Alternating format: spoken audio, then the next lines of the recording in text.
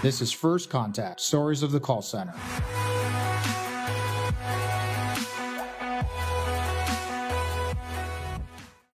I'd love to understand and share with our audience your story. What got you in the contact center space? Well, it definitely started back in Northeast Philadelphia when I was at Abington High School. My greatest class was in Spanish, and I decided to double down on it. So I went to the University of Arizona and majored in Spanish and communication with an emphasis in public speaking, rhetoric, and nonverbal communication, micro-expression reading.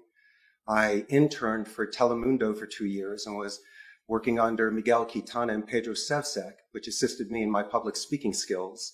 And then post-grad, I worked for an importer of Corona beer. So in the Southwest Division of the United States, I did promotions, public relations, and I also did sales. So yes, at 27, I was given the opportunity to come down and work at a friend of mine's call center and do some training for his staff. And I decided to take that opportunity. And Christian, if you can get past your parents' guilt, you can pretty much live anywhere in the world. So I knew that it was time. And I molded my skills there, and I saw what was there. And from there, I decided to invest my time, my career, and my life in myself. I decided to start a call center after that. And obviously, the long shot paid off. So this is where we are today.